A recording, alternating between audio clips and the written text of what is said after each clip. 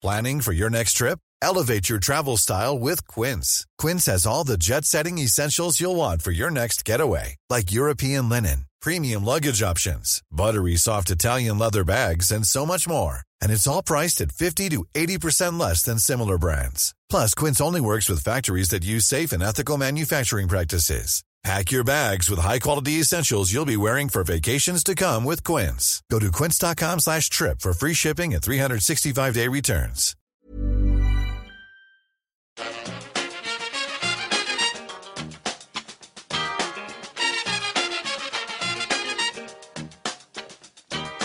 Bring it fast. Bring it to the bank. Bring it fast. Hello and welcome back to the EPL Roundtable. I'm your host, Kevin DeVries, and as always, if you'd like to reach us at the podcast, you can do so by either tweeting us at EPL Roundtable or emailing us at eplroundtable@gmail.com.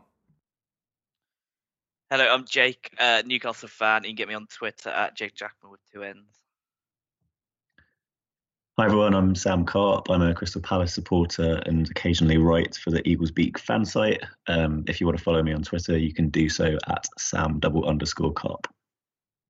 Ooh, the Eagles Beak. Good times. used to write there myself. Anyway, obviously it's another week of Premier League action come and gone. Another Arsenal win as they kind of step towards a potential title, but we talk about that every week. So to forego that, at least initially, we've reached the midpoint of the season. It feels insane that it's, late January when that's happening, but all teams have now finally played 19 games or more. So I just kind of wanted to refresh what some of our takes were at the beginning of the season. Which teams do you think are most likely to win the title, finish in the Champions League places, European places, and end up potentially relegated? Yeah, it's a difficult one. I think at the moment you'd have to say Arsenal are the favourites to win the title. They're 5 points clear. They've got a game in hand. They're playing very well. Difficult to see anybody finish above them. Of course, we know Man City can turn these sort of points around. They did it before with Liverpool. They don't look completely at their best, but I feel like City are probably going to improve. Whereas Arsenal, you feel like they're at their peak right now. Like if they can maybe maintain their peak, but I can't see it getting much better than it is. So games against between those two clubs are going to be so important because Arsenal could realistically lose those 2 games and still win the title. It'd still be in their own hands at that point because of the game in hand. But I feel like if Man City do come out and maybe if they win the first one, it could really sort of send some bad vibes to Arsenal. It could get them to start doubting themselves. Could sort of play on their confidence. We saw how they sort of struggled to keep hold of top 4 last season. You'd hope that they'd have learned from that, but it's difficult. I'd probably say at the moment I'm probably 60% in favour of Arsenal winning it and 40% in favour of City, but it does sort of seem to grow in favour of Arsenal with each passing week. Top 4, I'd probably say it's going to stay as it is. I think Liverpool and Chelsea just both looked way off it at the weekend. They've looked way off it for weeks. Like I saw Liverpool fans trying to talk up their performance and winning the FA Cup against Wolves, but they were not as good as Wolves on that night. So they won the game, but I feel like it was a sort of result bias in them thinking they turned a corner because the performance wasn't great at all. Took a wonder goal to win that game. Both of them didn't look confident at all at the weekend. 0-0 just seemed like a result that wrote itself.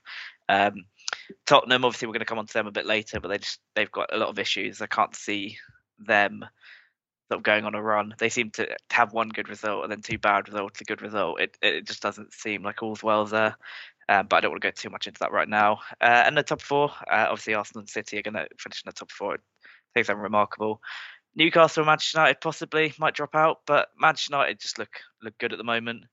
And I think if Newcastle were any other club in their position with their points total and their performances, there wouldn't even be a debate about them finishing in the top 4. It's purely because it's Newcastle. You're not used to seeing them up there. It's very new. There's a lot of inexperienced players. Feels like they're in a somewhat of a false position. But if you look at all the underlying metrics, they're where they deserve to be. They've scored more goals than Manchester United. They've conceded fewer. And like Manchester United are the ones that people expect to go and finish in there easily. But there's nothing. If you look at the seasons of both teams, you should really have the opinion about Newcastle. Recently, it's gone a little bit stale. Teams seem to be getting more wise to playing against us. But even in these games, like we drew 0-0 to Leeds, we had the chances to win it. The game yesterday was a tight game, but if there was a team that was going to win it, it was Newcastle, not Palace. So yeah, it feels like there's growing pains as we transition from a team that teams used to attack and now teams give us respect. But with the points gap we've got, we've played Arsenal away from home, we've played Manchester United away from home, we've played Tottenham away from home, we've played Liverpool away from home. You know, we've played a lot of the big teams away from home already. Haven't lost at St James Park this season. Yeah, I think we'll have enough about us to finish in the top 4. I have doubts just because it's Newcastle. I just want to be naturally pessimistic, but I just don't think either Tottenham, Chelsea, or Liverpool will put a run together to overtake us. Could maybe see a Brighton. Brighton seem to be picking up, but they seem to go on these runs every season where they have 5 or 6 really good results and then have 2 or 3 poor ones. And I don't see that changing under De Zerbi, especially as they transition from a lot of these players like Matoma, Ferguson, March playing so well now. But are they going to maintain it over a longer stretch? Brighton players historically haven't. So I have doubts there. And the result against Leicester just sort of felt like one of those days. So yeah, I'd probably say the top 4 is going to stay as it is. If there was a team that was going to break into it, I'd say Liverpool, just because of what they've done historically. But you just can't see them putting that run together at the moment. Their midfield is just so poor. They don't seem to have a settled team. Van Dijk was getting criticism before his injury. Trent's now out of the team. Salah, this looks the shadow of the player he was. It would take some turnaround for them to get into it. And when the European football comes back as well, a lot of those teams that we're talking about have European football. Newcastle haven't. Also out of the FA Cup, it just feels like Newcastle. It just feels like it's all in Newcastle's favour to finish there. But and I would say I'm being biased, but I'm normally very pessimistic, so I don't think I am. Relegation's tough. I feel like Everton are going to go this year. We're going to speak a little bit more about them later as well, so I won't go too into that. I think Bournemouth too. I just don't think they've got the quality. They might bring in a few now they've got the new owners, but even so, I just don't see them doing it. And yeah, Forest have turned it around a bit. Palace have got a really awful run of games coming up, but we've seen they've played 2 of the top 4 and drawn against them both. Could easily have nicked 3 points against either of those teams really on another day. So yeah, they should be fine. Wolves has got a new manager. They seem to be a little bit better. West Ham have got West Ham are in a bit of a false position. I think even their performances haven't been as bad as where they are in the table. I don't think Moyes is going to last too much longer, but I just think they've got too much quality in that squad. So I'll go Southampton. They have been a little bit better under Jones in recent weeks, but I still haven't been totally convinced by them. It feels like they pull out their big performances against some of the better teams, and then they just go on these really bad runs. So yeah, I've sort of long-winded to talk about this whole league, but I'll go Arsenal to win the league just at the moment. I'm going to say top 4 stairs it is, and I'm going to say Southampton, Everton, and Bournemouth. So pretty much I've just said what the table is right now. So after all that. Yeah, I'm not even sure I can depart too drastically from those predictions, to be honest. I think, there was a point last week, wasn't there, when people were trying to put Manchester United in the conversation for the title race after their result against City. But I think their 2 results this week have kind of put paid to that idea, and it's pretty clear that it's going to be a 2-horse race between Arsenal and City. The only thing that I'd maybe disagree with Jake on is, the whole. I know they kind of not necessarily bottled finishing in the top 4 last season, but we're seemed a little more vulnerable to that kind of thing. They just seem to have a lot more character this year, and it's kind of been a feature of this season in that everyone's kind of been waiting for Arsenal to slip up, saying they won't be able to keep up their form from the start of the season, and they're sort of just proving everyone wrong and overcoming every challenge that's thrown their way. And I suppose today was sort of another example of that, really, where they've gone behind early in the game, turned it around, then been pegged back by a bit of a soft equaliser, but still managed to find a way to win it late on. That's the kind of thing that champions do. That's the kind of thing that City have been doing to teams in the last few years. Just finding a way to win, even in those big games as well. But yeah, I mean, the only problem for them is that they're doing this in the era of Pep Guardiola's Manchester City. Arsenal have only dropped 7 points all season, and such is the standard now that even that isn't enough for you to run away with the league. I think if it was City who were 5 points clear with a game in hand at the moment, we'd probably all be saying that it was the title race over. But because they're the ones sort of in pursuit, you get a sense that there is still a couple of gears for City to go through. Guardiola's interview after the Spurs game the other night kind of gave you that impression as well, that he thinks they're still not quite at the level that they should be at the moment. So as Jake said, like it 100% could just come down to those 2 league fixtures, which are still to come. I think one of them's in February and then the other one hasn't been rescheduled yet. But those 2 games are obviously going to be crucial in determining the destination of the title, because both of them look kind of far and above the rest of the league at the moment, and go into every other fixture that they play as favourites. But I do, going back to what I said at the start, I just think that Arsenal kind of have a little bit more metal about them this year. They've got players like Zinchenko in, Xhaka's really stepped up, Saka as well. They just look like a much more of a robust unit, and I think in the same way that Jake does, I just think they're going to just about get over the line. And it would actually be, despite the fact that I don't necessarily like Arsenal that much, it would actually be quite nice to see someone else win it that isn't City. So I think I'll stick with them. And then, in the rest of that top 4, obviously City and Arsenal will be 2 of those places. I agree with Jake that I think United are going to eventually sort of cement. I know they've had those tough results this week, but I think they're eventually going to cement themselves in 3rd. They seem to have really kind of got something going under Ten Hag. I mean, watching them live at Selhurst Park the other day, it was the first time that I've seen a United team turn up in quite a few years with like a plan and patterns of play, and they really were very slick in the first half against us. I know we ultimately got a point in the end, but I think it was just, they just look like a team that's on the right trajectory at the moment. I think that'll kind of see them pull away a little bit in 3rd. And like Jake was saying, I think for the rest of that top 4, Chelsea and Liverpool looked really poor yesterday, and they're at risk of being cut adrift, really. Like, not even, I don't know, I feel like I think they're about 10 points off top 4 at the moment. So they're going to have to start putting together a run soon if they want any real aspirations. I know Liverpool did it a few seasons ago during that strange, that COVID year when they were sort of defending champions, and managed to go on a run of like, I'm not sure, maybe like 9 or 10 game. They won like 9 or 10 in a row at the end of the season. Alisson scoring that header at West Brom, etc. I just don't know if they have that in them this year with all of the injuries. So you'd have to say Newcastle were the favourites given where they are at the moment. But having watched them yesterday, I do wonder if they have the goals in the team to stay there. Having said that, they don't really concede either.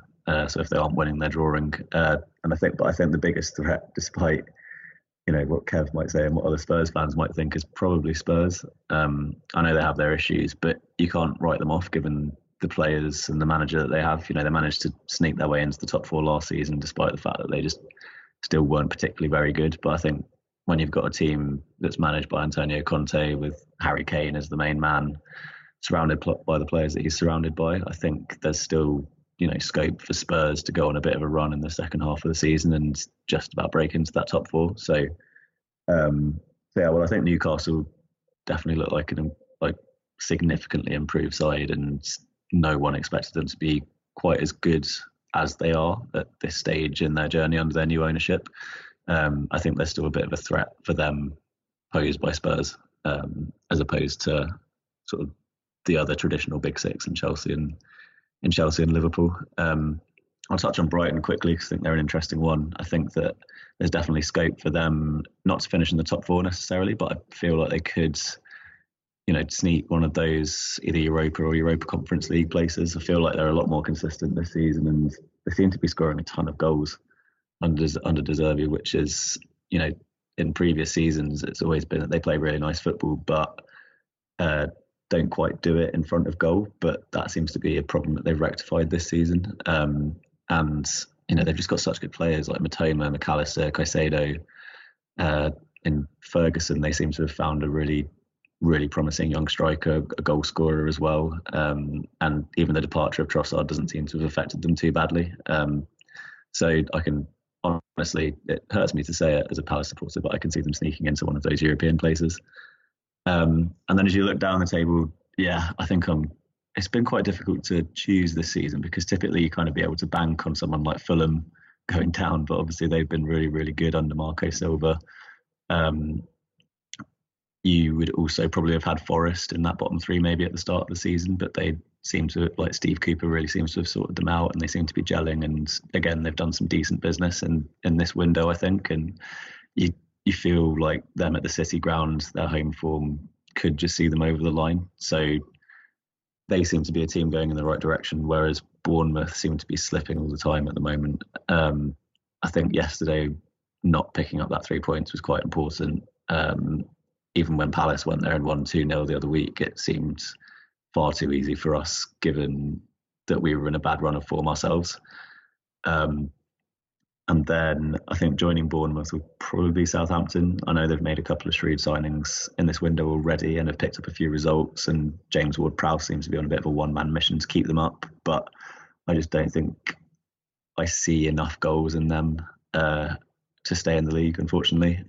And as you look across, I don't know, if you look at other teams that are down there, I just feel that they'll have a little bit more in their squads kind of pull away. You know, teams like Wolves, West Ham, who shouldn't really be anywhere near where they are, Leicester. There's just quite a few big names down there at the moment. So, I think Saints will probably be one of those to drop. And then, I'm in agreement. I think Everton, this could be the season that they go, which, after the sort of emotional toll of that last sort of 10, 15 games of last season where they all really came together and managed to stay in the league, will be like a really bitter blow, but just nothing seems to have changed there. They don't seem to have improved. They don't seem to have learned any lessons. And if anything, the team looks worse. And rooted to the bottom of the table at the moment at the halfway stage, it's going to be really difficult for them to get out of it, I think. So, potentially this is the year when we see Everton go down as well.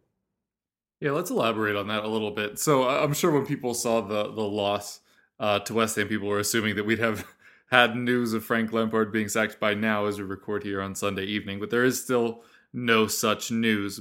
But do you think he'll still be there come next week? And if not, is there anybody that is available in your minds that you think could dig them out of this hole? Because as you say, being already down there after 19 matches, not really showing much whilst down there, it looks pretty grim at the moment.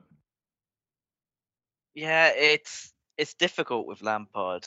There were sort of some signs at the back end of last season that he was doing a bit better at Everton. There's also a few signs very early on in the season that they picked up a couple of good results. They were sort of playing better football. But since then, it has really gone downhill. And it feels like he's going to have to go. Probably the perfect scenario for Everton is maybe waiting to see if David Moyes becomes available, but I don't think they can afford to wait. And even if they did, there's no guarantees he'd be able to do much better. I don't really know who they would go for.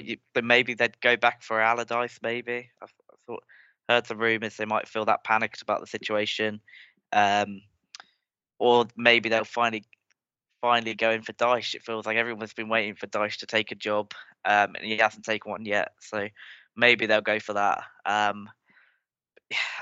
just don't think there's a lot of quality in that squad. Like they spent a lot of money on a lot of players. They've got I think Onana looks quite a good player.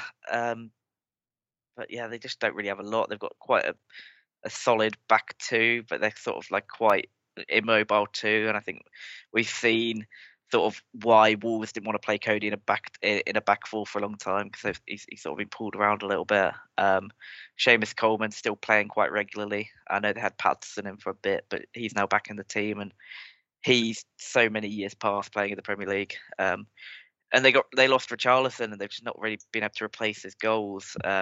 Maupay's always been a semi-decent Premier League striker, but he never sort of gets more than 6 or 7 in the season. He's not even done that at Everton yet.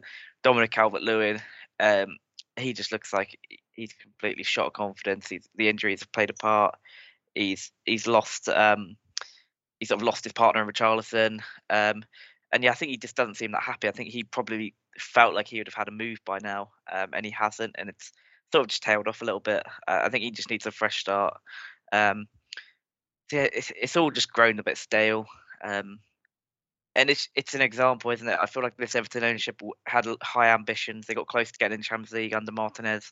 They had a lot of ambition, spent a lot of money, and just did it in the incorrect way. I know that Newcastle we get spoken about for the money we spent, but like the way that Newcastle have got about spending money to Everton is completely different, and you can see that the differing results. So yeah, there's no guarantee that money brings you success, and we've seen that with Everton. I felt like they probably should have stuck with Benitez once they went there, because as functional as the football is, I just don't see Rafa Benitez getting relegated over a course of a whole season, even with the squad that Everton have. Like we saw him manage quite well under Mike Ashley once we got back into the Premier League, with a small budget. I felt like that they probably shouldn't have made that move. Like it seems mental, doesn't it, that a club went from Rafa Benitez, whatever you think about his style of football or where he is in the game now, to Frank Lampard. Like it's completely different. They should probably go for a Dyche. Maybe they'd go back in for Allardyce. I've seen tentative rumours. Duncan Ferguson too. Like maybe he'll come in and sort of inject some passion into the squad. But then again, we've seen him also. He had a 3 or 4 game run at one point, and he just looked so out of his depth. Once he was in it for more than a couple of games, he didn't look right for it. I think it's the board have grown disinterested as well. I don't think Bashiri really wants to own it. The stuff that went on with Russia and Usmanov sort of having to pull out of Everton has probably hurt their funding a little bit. It's all gone badly. The fans have completely turned now. It turned to the fact to the extent that I just don't think players want to go there. Like I think Dan Hume is meant to be going there, but does he? One bad game and he might. It's not the atmosphere you want to go in. Also, he just flew to football. England to find a club. Exactly. I think we're going to see some movement from Everton before the transfer window closes. I think we're going to see a big sale again. I think we're going to see them bring in a bit of money. I will go into that a little bit more later on who I think that is, because it's not really there's a segment later that's more suitable for. But I think that they're going to sell a player to Newcastle before the transfer window closes, and I think that maybe that could see them spend a bit of money and strengthen the squad. I think that's probably their only hope of staying up. If they get a manager in like Dyche, give him 20-30 million pounds to spend, maybe they'll turn it around. But it just feels like they need to go down to reset. They need to go down. The owners need to leave. They need to find new ownership. They need to reset the championship, completely get rid of a lot of those players, create a new sort of younger core to the team, get the supporters back on side. It feels like the club needs that. I think that they've still got a chance of staying up. There is some talent in that squad, and under the right manager, things will get better. But I think, like we spoke about this last year, they did stay up, and then it just happened again. It feels like Newcastle, for sort of the last 5 or 6 years of the Mike Ashley reign before we went down the second time, it just feels like they need to go down. If it doesn't happen this season, it's going to happen next season. If it doesn't happen next season, it's going to happen the season after. It will happen. So I think maybe they just need to, maybe it'll be the best thing for them if they did this year. Yeah, I'm kind of on board with a lot of those points as well. I think, although I think a lot of Everton fans are slightly worried that if they were to go down, then they wouldn't be coming back for quite a while. I know a few of them have pointed to other examples of fairly large clubs who have kind of disappeared for quite a long time before returning to the Premier League. And it's not a given that everyone's going to do what Burnley have done or what Norwich and Fulham tend to do most seasons and immediately return to the Premier League. So I definitely get the sentiment. I'm sure a lot of Everton fans would be slightly more worried if they were to go down, just because of how, the points that Jake was making there about how badly they've been mismanaged off the pitch. And I think on the Lampard thing, Jake's right. At the end of last season, there was like a real unity that he kind of managed to create, proper sort of tribalism, I suppose. There were those scenes where the fans would be outside the ground before every match, letting off flares, making it really intimidating for the opponents, and their home form really was one of the things that carried them over the line. But you just got the sense that was really exhausting for everyone involved as well. Not least Lampard, who kind of, walked into a pretty demanding job. Outside of those traditional big six, Newcastle included, and I guess Everton is probably one of the jobs that comes with the highest expectation in the Premier League, because a lot of those supporters do kind of want to see them challenging for European football, and that's kind of what the owners have chased, as Jake was saying, and that they've spent huge amounts of money on not only players but also managers, getting in the likes of Ancelotti, hoping that would be the thing that sort of finally pushed them into the elite, and all that's kind of done is just given them a massive wage bill, left them with players that are slightly disinterested, and kind of a strategy or an approach that just isn't very coherent. It's been a very kind of, I don't know if I'm trying to think of the right word here, but I suppose sort of a focus, a sort of you could almost liken it to Manchester United in a sense, on a smaller scale, in that the signings they've made have been individuals. It was that period after Ferguson where United would go out and buy the biggest name for a lot of money just because it was a name, but they didn't really have an idea of how they'd slot into the team. Whereas I feel like Everton kind of ended up doing a similar thing. They got James Rodriguez in, who was good for a little bit, but then ultimately just did what James Rodriguez does, and left without having made much of an impact. So I just Dele Alli coming in at the end of last season, again, another example where the transfer strategy has just been bizarre. And, in the background as well, you have this new stadium project bubbling away, which will be a drain on their finances as well. So I feel like even if they were to get rid of Lampard, whoever comes in is walking into a really toxic environment, one that's pretty broken, and isn't just going to be fixed in the last 5 months of the season.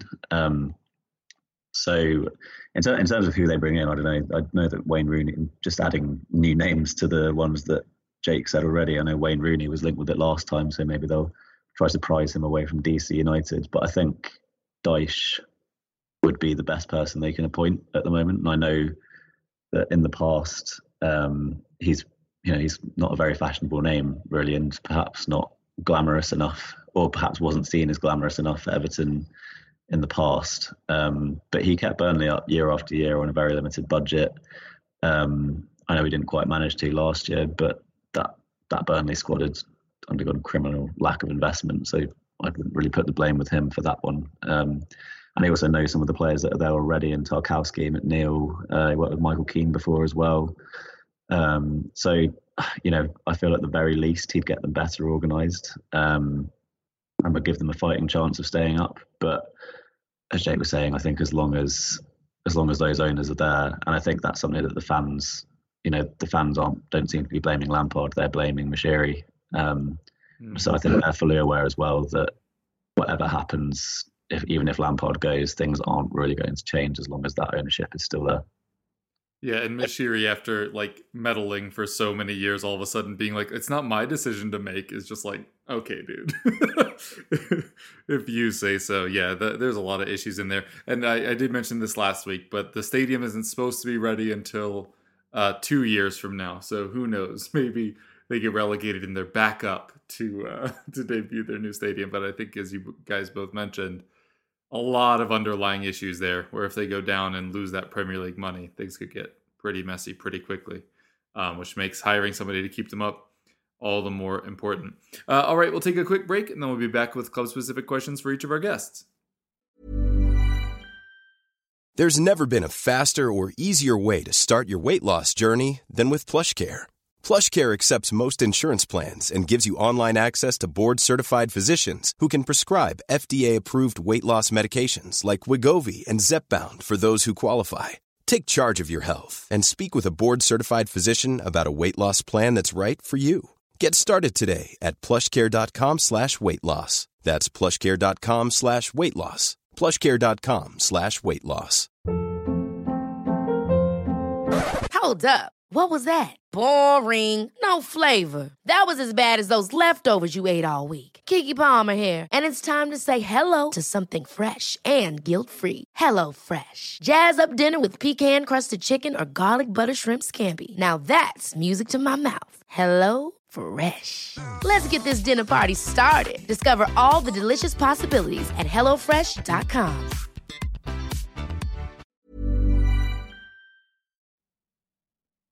All right, and we are back. Jake, we'll start off with you talking about Newcastle. Sam already alluded to it a little bit earlier, but Newcastle just don't concede goals. Since the return from the World Cup, have yet to concede a goal. I was just curious from your perspective, is this a tactics thing? Is this a talent thing? Why is Newcastle's defense so resilient this year? I think what it basically is, we don't really allow many shots on our goal, which I think is probably the way to play football. I'm not like, Smart. but if shots don't come in on your goal, then you're not going to concede many goals. But I think that the thing about the way we play is we press high. We do a lot of work in the final third, and by doing that, you sort of force opposition teams to go long. And when you go long, and you've got Sven Botman, he's very good in the air. Dan Burn, who's 6'7", playing at centre, left back, and Fabian Schär, who's not great in the air, but because teams are having to go long all the time, they're sort of not being able to target him in the air in the way teams used to. They're not really high percentage balls in the air that he's now having to compete for. He's having to compete for ones that are massively in his favour. So yeah, I think the main thing is we're pressing high, forcing teams to go long, and then we've just got defenders that can win balls in the air. We've also got midfielders in Bruno, in Jolinton, and Joe Willock that do a lot of running. Sean Longstaff too, just cover so much ground that you can't really play through us that easily either. And yeah, we just don't really concede many shots. Even against Arsenal, I think in the Arsenal game we saw that the way we traditionally play. In the first 10 minutes, Arsenal were sort of tearing us to pieces, and sort of showed that we're still a long way off that level yet to play our game away at a team in form like Arsenal. But the moment we shut up, sort of played a little bit deeper, pressed more in the middle areas, they didn't really create a massive chance after the first sort of 20 minutes. So it shows that we can sort of go back and be more defensive. And I think just clean sheets just breed confidence.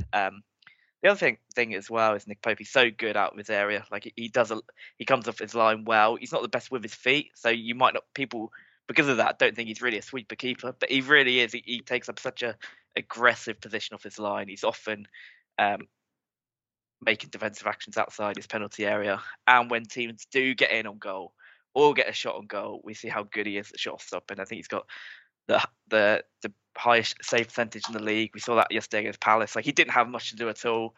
Palace had one great effort in on goal and he pulled out a great save. So, we've got a keeper that you can trust at the back as well. And he's very good aerially. So we don't really concede too much from set pieces anymore. That was a big weakness when Dubravka was in goal. But that's sort of been fixed. So it's just, I think it's a way we play. We're sort of forcing teams to go long a lot of the time, but it's also just the confidence that clean sheets bring, having a settled back line, having a midfield that can do so much work and sort of win the ball back there as well. I just think we're really well set up. I guess the bigger question that you might ask me next is about what's happening at the other end of the pitch that Sam alluded to earlier. Well, yeah, actually, it's a very convenient segue because obviously you did just play Crystal Palace to a draw. I was curious to your perspective on that match, and then obviously, yeah, why the attack might not be firing so much. Yeah, it's a difficult one to really put my finger on because I think we've had 3-0 draws in our last 4 Premier League games, and the other one we scored sort of a very late winner. So it does sort of suggest there's an issue. But I think the first game, the Leeds match, I think we created like 5 or 6 big chances. We really should have won that game. We just didn't finish the chances that came our way. I think the Arsenal game, we were playing a better team, and we got a 0-0 in that game was seen as a good result. Fulham, we again had chances. I think we had 3 or 4 big chances, and we didn't score them until Isaac scored one late on. And then the Palace game was probably our worst performance in the final third to date. I don't think we created too many clear-cut chances. I think we had the chances to win the game. I think Jolinton had one in the first half. Probably should do better in the position he gets into. A couple of headers that just didn't quite go our way. But I think Palace just defended really well. I think there's more to do about Palace's performance. It was us misfiring. I think we're learning to go from a team that is used to having space on the counter-attack. Because we transition really well. Like Joe Willock is one of the quickest players in the league. We saw him sort of burn Kyle Walker repetitively in the fixture at St James Park. He's very quick. He's not. We've got obviously St Maximin's not played too much, but he's obviously great in transition. Wilson likes to have space to run in behind. And we've just not had that. Almiron as well. His form sort of came when he had that space to run into. Teams are now sitting off and respecting us, and we're just not great at playing through a low block. Sam probably know better than anybody. We've played 3 times this season. They've all finished 0-0. Newcastle probably had the dominated possession in every game, didn't score a goal against Palace, and that's just because we're just not great at playing through a deep block. I think we just need to maybe be a little bit quicker on the ball. Need to have a little bit more confidence in the 1v1 situations.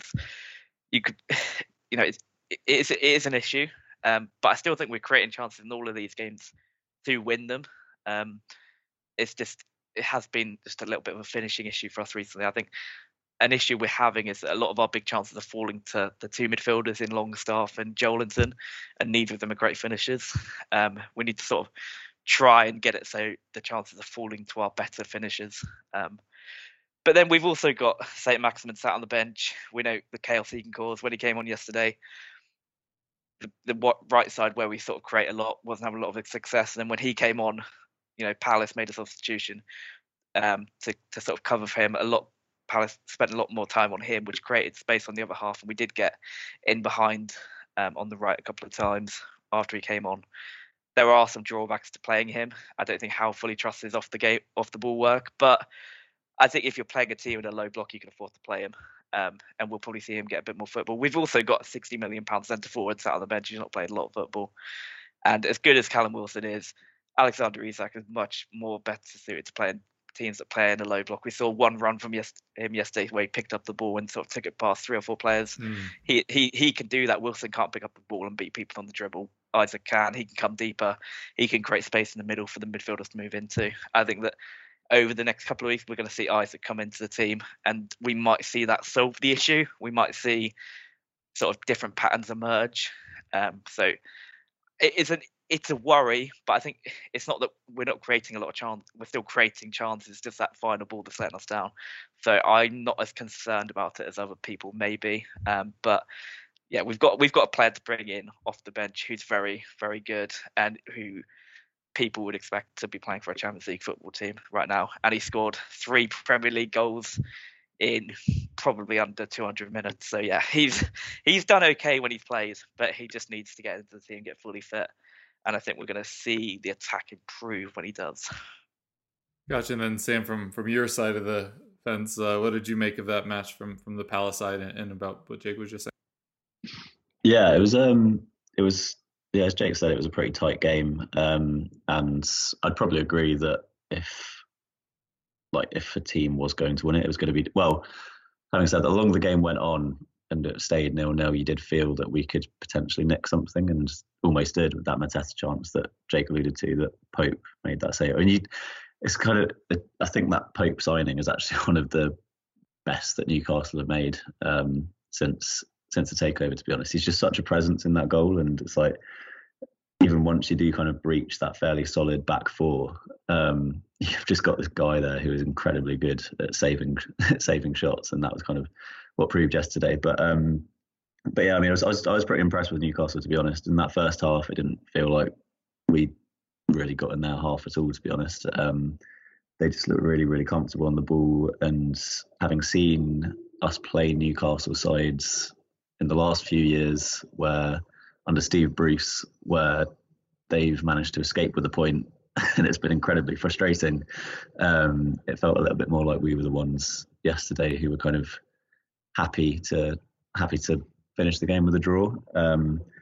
But we've kind of got it was the end to a fairly positive week for us, because we just really had to stop the rot. There's been a bit of negativity creeping in.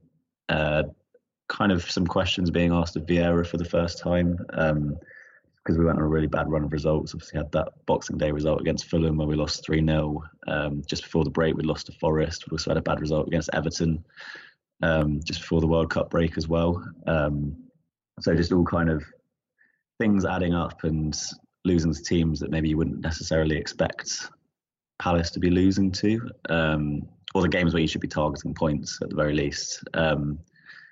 So yeah, there had been a little bit of negativity creeping in. It just felt like we kind of had to, with such a tough run of fixtures coming up. This was the these 2 games fell in the middle of a run of fixtures against the likes of Chelsea. We've got United coming up again after the FA Cup. We've got Brighton, we've got Brentford, then we've got something like City and Arsenal.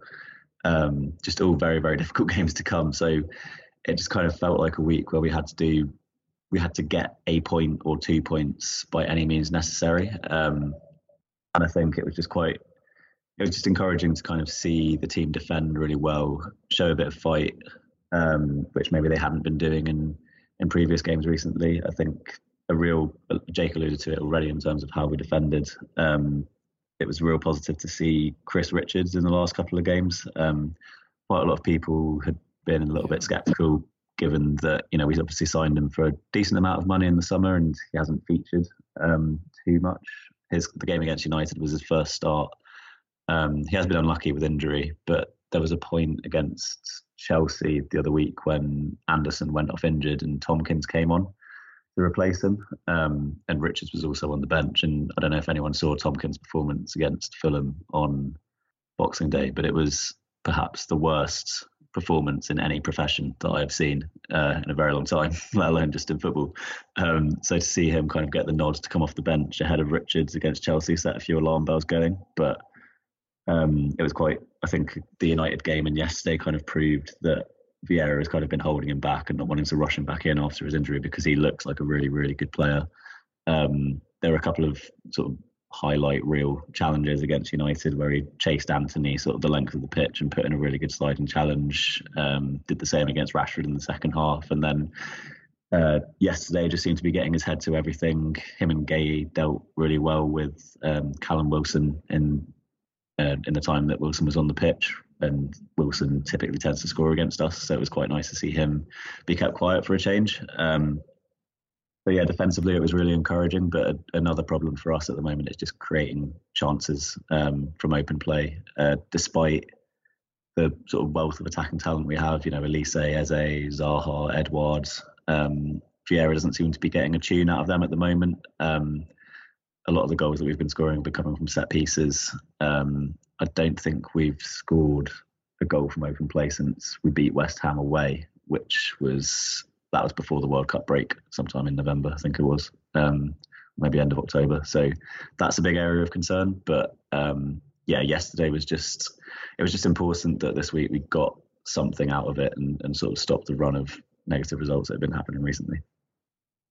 Yeah, you just alluded to the attack, and that was what I wanted to talk to you about. Only Bournemouth have scored fewer goals since the restart post-World Cup, and you already listed all the players and why people would expect better from them. But do you think that this is just like a poor run of form and eventually the goals will come, or do you think like a change needs to be made either in terms of who's regularly starting in the 11 or some kind of tactical shift? I think a tactical shift is probably the right way to put it. I think against United, a lot of the time this season we've been playing Jake Doucouré in midfield with Jeffrey Schlupp, who just isn't a natural centre midfielder. So a lot of the time it's been looking like Doucouré has been kind of playing that role just on his own, and it's been too much for one man to do. It's too much for him to kind of play that role where he's making interceptions and then at the same time being the guy who's playing the forward passes and driving us forward. So Will Hughes came in against United and just the team instantly looked a lot more balanced. We sort of switched to a 4-2-3-1. We were progressing the ball a lot better. There was a lot more structure to our attacks, and we actually, created a few chances. Edouard hit the bar. De Gea made a good save in the second half, and I don't know, we just got into a lot more threatening positions more often. Whereas against Newcastle yesterday, we kind of reverted to that previous system, and I just think it's quite easy to play against because we don't have the fullbacks to worry teams. We've got Joel Ward still starting at right back. Tyrick Mitchell isn't the most attack-minded fullback, so teams are pretty aware of the fact that our threat is in those wide areas. So as long as they kind of focus their attention on them and just push them wide as much as possible, they don't really have to worry about the fullbacks coming in and joining in, which is obviously such an important part of modern football, is that fullbacks kind of contribute attacking-wise. So I think teams are pretty happy for us to let the wingers have it. Let us have it in those wide areas, knowing that that's not really where we're going to hurt them. So I think it just stems from that and not really being able to create too many chances from those wide areas, basically, and not being able to progress the ball through the middle of the pitch enough. And obviously, if you compare it to last season, we don't have Conor Gallagher anymore, and he was good for 7, 8, 9 goals. And you take that out of the team, and that's quite a big goal contribution for a team like us, and we haven't really replaced him. So I think that kind of plays a part as well. Gotcha. All right, we'll head from there into Player Watch, where I was just curious if you think any players will be joining your club in between now and the end of the window, which is getting increasingly close. Yeah, I reckon Newcastle are going to sign at least one player, I'd say. We saw Chris Wood go to Nottingham Forest, which has opened up a space in the squad. Eddie Howe is quite insistent in his press conference that he wants to replace him. I don't think we'll replace him with another Chris Wood type figure. I think they're going to probably be fine with Wilson and Isaac being the strikers in the squad until the summer. But I think we're going to sign a sort of a wide attacking player, somebody to add a little bit more depth to the squad and a bit of competition. And I think we're going to sign Anthony Gordon before the transfer deadline. There's a lot of rumours going around about it. Frank Lampard sort of bristled at the question when he was asked about yesterday in the post-match. Maybe he was a little bit annoyed about the result and his impending sacking, but did seem to suggest there's something in it. Gordon didn't play for Everton. I think Newcastle have been interested in him for quite a few months now. And yeah, it feels like the type of deal we'd do. Eddie Howe keeps saying that we're only going to go and sign a player that is one of our summer targets. We're not going to go and just buy anybody. He sort of fits the bill for me. He's young. He can play either side. He works very hard off the ball. And he's obviously got something, like, I feel like he's become a bit of a joke figure, but he's obviously got something to him. The fact that Tottenham, Chelsea, Newcastle all want to sign him. He must be good. Like, I keep telling myself that I don't really want to see Newcastle sign him. I'd rather we got somebody else. But yeah, it feels like he's the one that Newcastle want, and I'd be surprised if we did. Maybe surprised a little bit too strong for where we are in the public state of the deal. But I feel like he's the one Newcastle are going to sign. So yeah, I think he might come in. There's also talk about a couple of South American sort of young players that we're in talks with that we might see one of them come in. But I think that would be more just to add depth, or maybe even to go back out on loan rather than threaten the first team, because we do have Dan Ashworth sort of running the transfer dealings now, and we know what he did at Brighton. He was a big part of the way they recruited, so he'd have taken a lot of out of there. And I'm sure Newcastle are probably going to recruit in a similar way, although maybe spend a little bit more money than Brighton did in those South American markets, which, you know, bigger risk, but also potentially bigger reward too. And I think Newcastle want to sign a central midfielder. I think we're short there. I'm just not really sure if there's a player out there that we'll go for. There's rumours about Tielemans, but I'm not sure if he really wants to leave Leicester. I think he'd rather wait to run his contract down. Maybe Maddison is a long-term target as well, but I can't see us signing him in January. I think potentially we might sign somebody out of Chelsea. I think there's maybe a deal to be done there. Conor Gallagher and Loftus-Cheek have been linked to us a lot. Yeah, I could see maybe one of those coming in if Chelsea decide to let one of them go. But I think Gordon's the main one right now. That if you ask me who Newcastle are going to sign before the window closes, I'd say Anthony Gordon. Interesting. I'm not sure you want to really follow Tottenham or Chelsea's current recruiting strategies, but I do think he is pretty talented. And Sam, for Palace, do you think we'll see anything out of you? I don't think we're going to be playing Football Manager quite in the same way that Newcastle are able to these days. I mean, like we need to strengthen the midfield, as I've mentioned. We could probably do with another fullback, and maybe even a forward, given that Zaha looks to have popped a hamstring yesterday when he went off, and Vieira was pretty pessimistic about it in his press conference after.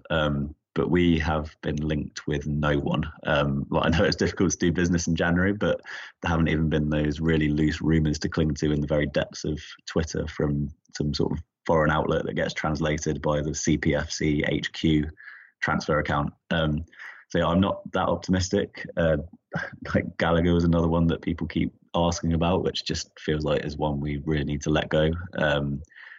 Especially, he's starting for Chelsea up at Anfield. I don't think they're going to be particularly willing to let him leave the club in the next 8-9 days he's sort of regularly starting games for them. And irrespective, I just don't think even if he does end up leaving Chelsea in the summer or whenever, I feel like there are other clubs who are going to be interested in that can offer Chelsea more money than Palace can. But I think, I'm not that optimistic about someone coming in. We really need to, because the squad is very, very light. But I think it just kind of speaks to some of the issues that we've got off the pitch at the moment. There was a story that came out last week. I'm not sure if you saw it, but The Guardian was reporting that basically John Textor, who's essentially Palace's biggest shareholder, now he's fallen out with Parish. Obviously, he's still the chairman, and which obviously doesn't particularly bode well in terms of when you're trying to get transfer deals done. And there's also chat of so Textor, for people who don't know, is also the owner of, he's just purchased Lyon as well in France, and he also owns Botafogo in Brazil, as well as a Belgian club, and they all kind of sit within, it's one of those multi-club ownership models, and they all sit within this company called Eagle Football Holdings. And there was another story in the Financial Times this week that he's potentially going to be floating that company on the US stock market, which would be the very first time that's ever been done, and doesn't necessarily fill you with confidence, to be honest. But when you see things like that going on in the back, when you get stories like that coming out in the background, it's maybe not that much of a surprise that we aren't being linked to too many transfers at the moment. And there was actually a banner held up in the Holmesdale end during the United game by the group behind the goal that tend to make a fair bit of noise at Palace, essentially calling out Textor. So that could be a story that we see a little bit more of, rather than necessarily any incoming player arrivals over the next 8-9 days.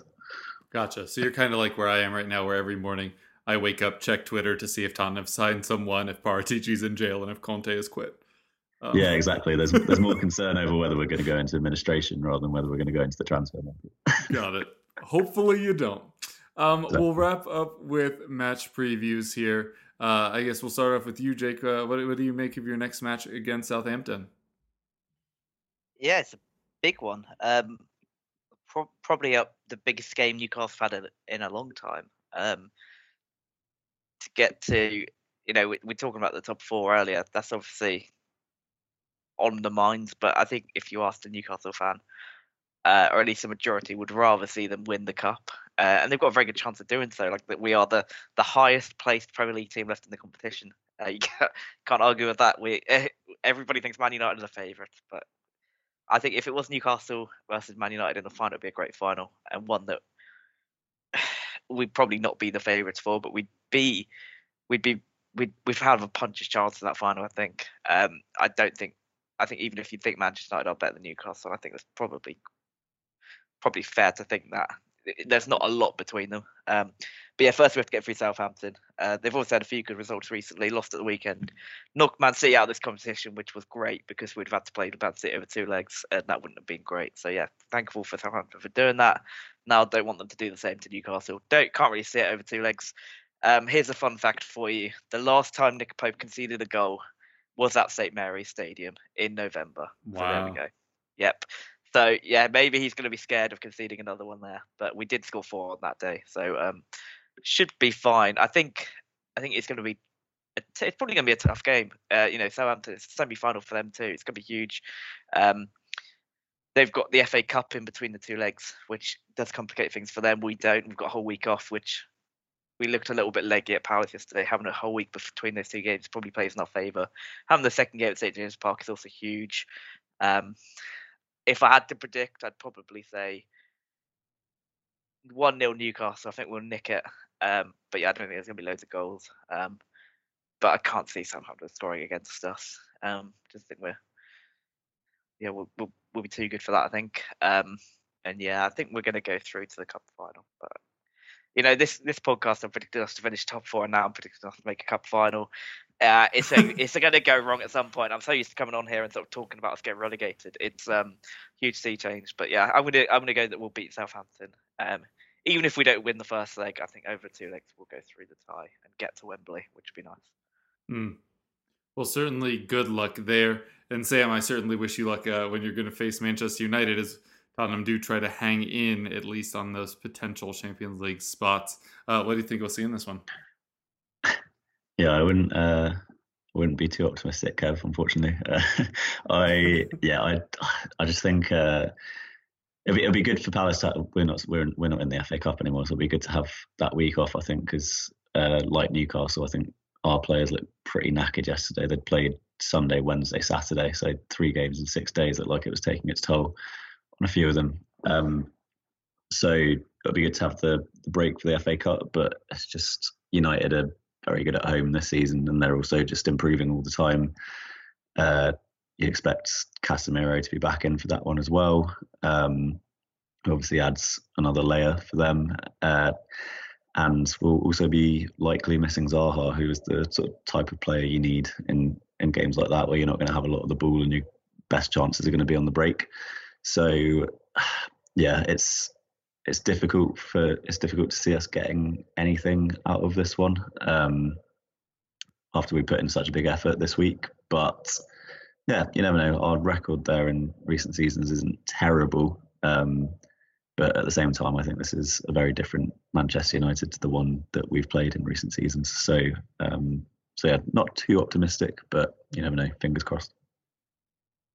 Gotcha. Well, we'll wrap up there. If you guys would like to tell folks where they can find you or anything you're working on, that would be a good time. Yeah, thanks for listening. You get me on Twitter at JakeJapper with 2 N's, where I post about anything that I'm involved with. Cheers, Jake. Cheers, Kev. Thanks for having me on again. I'm Sam Karp, and if you want to follow me on Twitter, you can find me at Sam_Karp.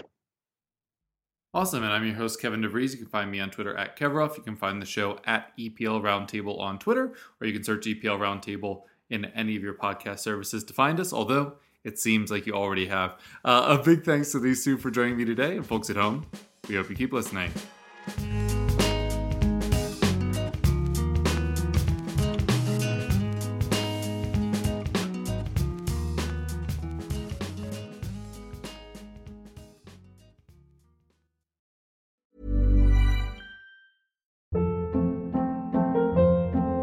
Hold up. What was that? Boring. No flavor. That was as bad as those leftovers you ate all week. Keke Palmer here, and it's time to say hello to something fresh and guilt-free. Hello Fresh. Jazz up dinner with pecan-crusted chicken or garlic butter shrimp scampi. Now that's music to my mouth. Hello Fresh. Let's get this dinner party started. Discover all the delicious possibilities at HelloFresh.com.